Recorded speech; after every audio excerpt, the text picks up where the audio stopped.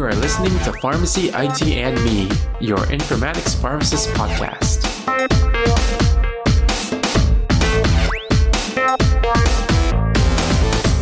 Hey everyone, this is Tony Down. Welcome to another episode of Last Week in Health IT. So this is for Monday, May 18th. And actually, I know the last few weeks I haven't done any healthcare IT news, so I thought this was actually a good day to kind of go back and talk about some of the stuff that's been happening in the last week. So there's actually a lot of news, and I'm just going to go quickly over a few of the headlines. The first one is COVID-19 lessons from the Nordics. So recently, HIMSS Nordic community, they had a webinar that addressed how some of the countries over like in Norway, in Sweden, Finland, Iceland, and Denmark, how they've been able to enable a sustainable human-centered health environment to influence their crisis management during the pandemic. So they actually learned a lot, and it's highlighted in the webinar. And in particularly Denmark, they actually prepared for this for a long time now. They spent like about 20 years trying to prepare a system with an infrastructure that will enable video consulting. So then when the crisis happened with the pandemic, then they were already ready to go. So all these digital healthcare tools were pretty central to also the Finnish health system.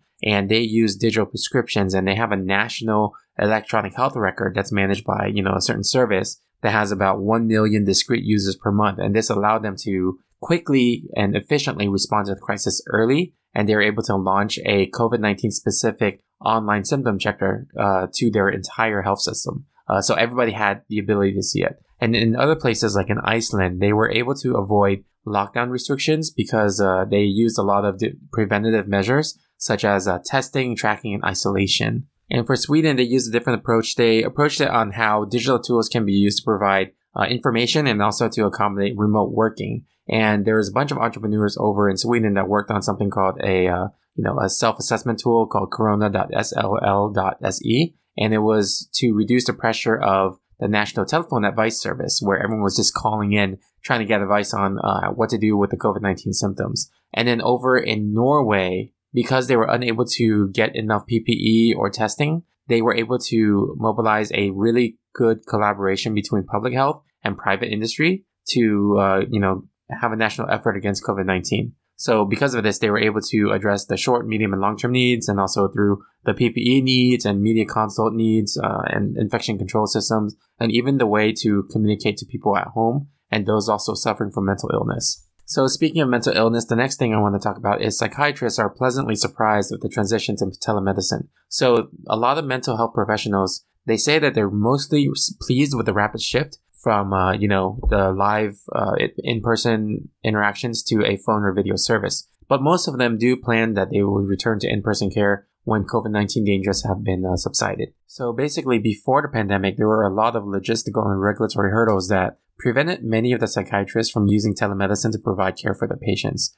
There was research already showing that there is support for video telepsychiatry that would be efficacious, but there were only 5% of psychiatrists in the Medicare program that had ever provided a telemedicine visit. There are a lot of issues because, there were things like regulatory or compliance or logistical, like getting all these things together in place for it. So now that because of the pandemic, they're pushing towards it, it's a lot better adopted. In addition, they also found that, psychiatrists have found it more beneficial that now they can actually see the patient's home, in addition to just speaking with the patient about their home, right? So it provides a better framework of them to do their assessment. And what's nice now, too, is that the CMS is saying that they will reimburse the telemedicine visits in both the rural and urban communities, and service can be delivered into the patient's homes. So the U.S. Department of Health and Human Services, they also indicated that they would waive penalties for good faith use of non-HIPAA compliant video conferencing. And this is a big deal because that's one of the big barriers before, because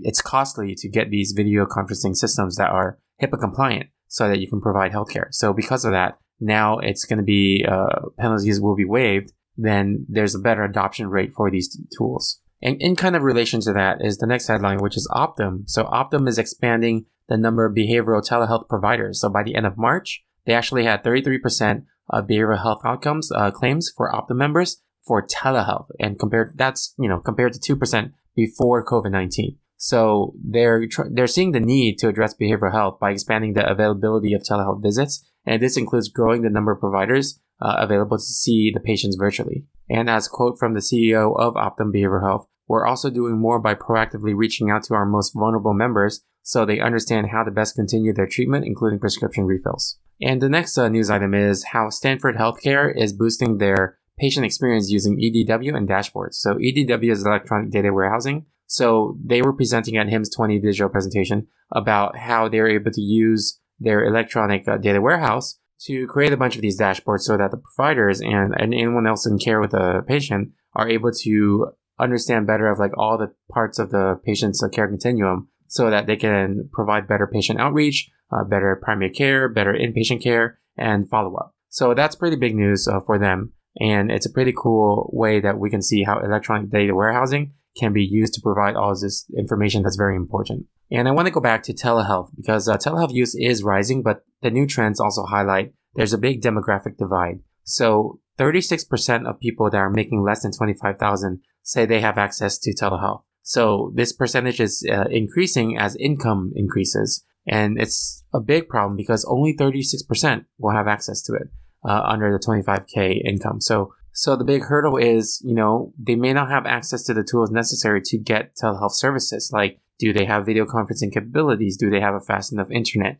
A lot of those kind of things that you kind of don't really consider. But I think over time, as these, other utilities and resources and tools get a little bit cheaper, it may increase that percentage. But, at this point, it's highlighting that there is a divide and it should try to be addressed before it gets even worse. And the last news item is, I think you guys know that I like playing video games and, companies like NVIDIA interest me. So NVIDIA, if you don't know, they're a graphics company, but they have a healthcare division called the Clara Healthcare Platform. So they are actually expanding their Clara platform to help healthcare partners take on COVID-19. So this is pretty cool. The Clara Parabricks computational genomic software, disease detection AI models, and NVIDIA Clara Guardian application framework. These are the new expansions to the Clara platform. And this is going to be part of a free 90-day license to all the COVID-19 researchers. And the software is actually capable of analyzing the entire human genome DNA sequence in less than 20 minutes. That's pretty crazy.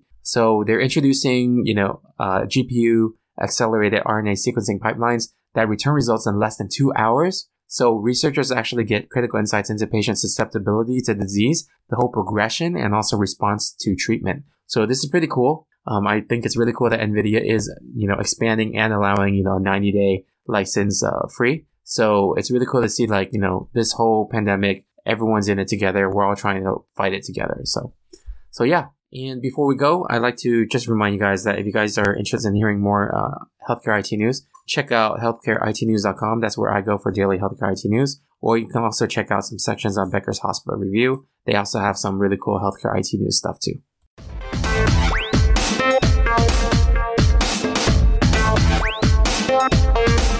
Alright, if you like our show, please share with your friends, or you can help us out by writing a review on Apple Podcasts or any of your other favorite podcasting services. You can also check us out on social media, on Facebook, Twitter, Instagram, or LinkedIn, and you can also reach out to me at tony@pharmacyitme.com. If you want to network, you can check out the Pharmacist Slack group at pharmacistconnect.com, which is PHARMACISTSCONNECT.com. There's different topic channels, including informatics, and I've met some great colleagues on there, and I look forward to connecting with you as well. Thank you again for listening, and I'll see you on the next episode of Pharmacy IT and Me. And remember, technology is a tool, patient care is the goal.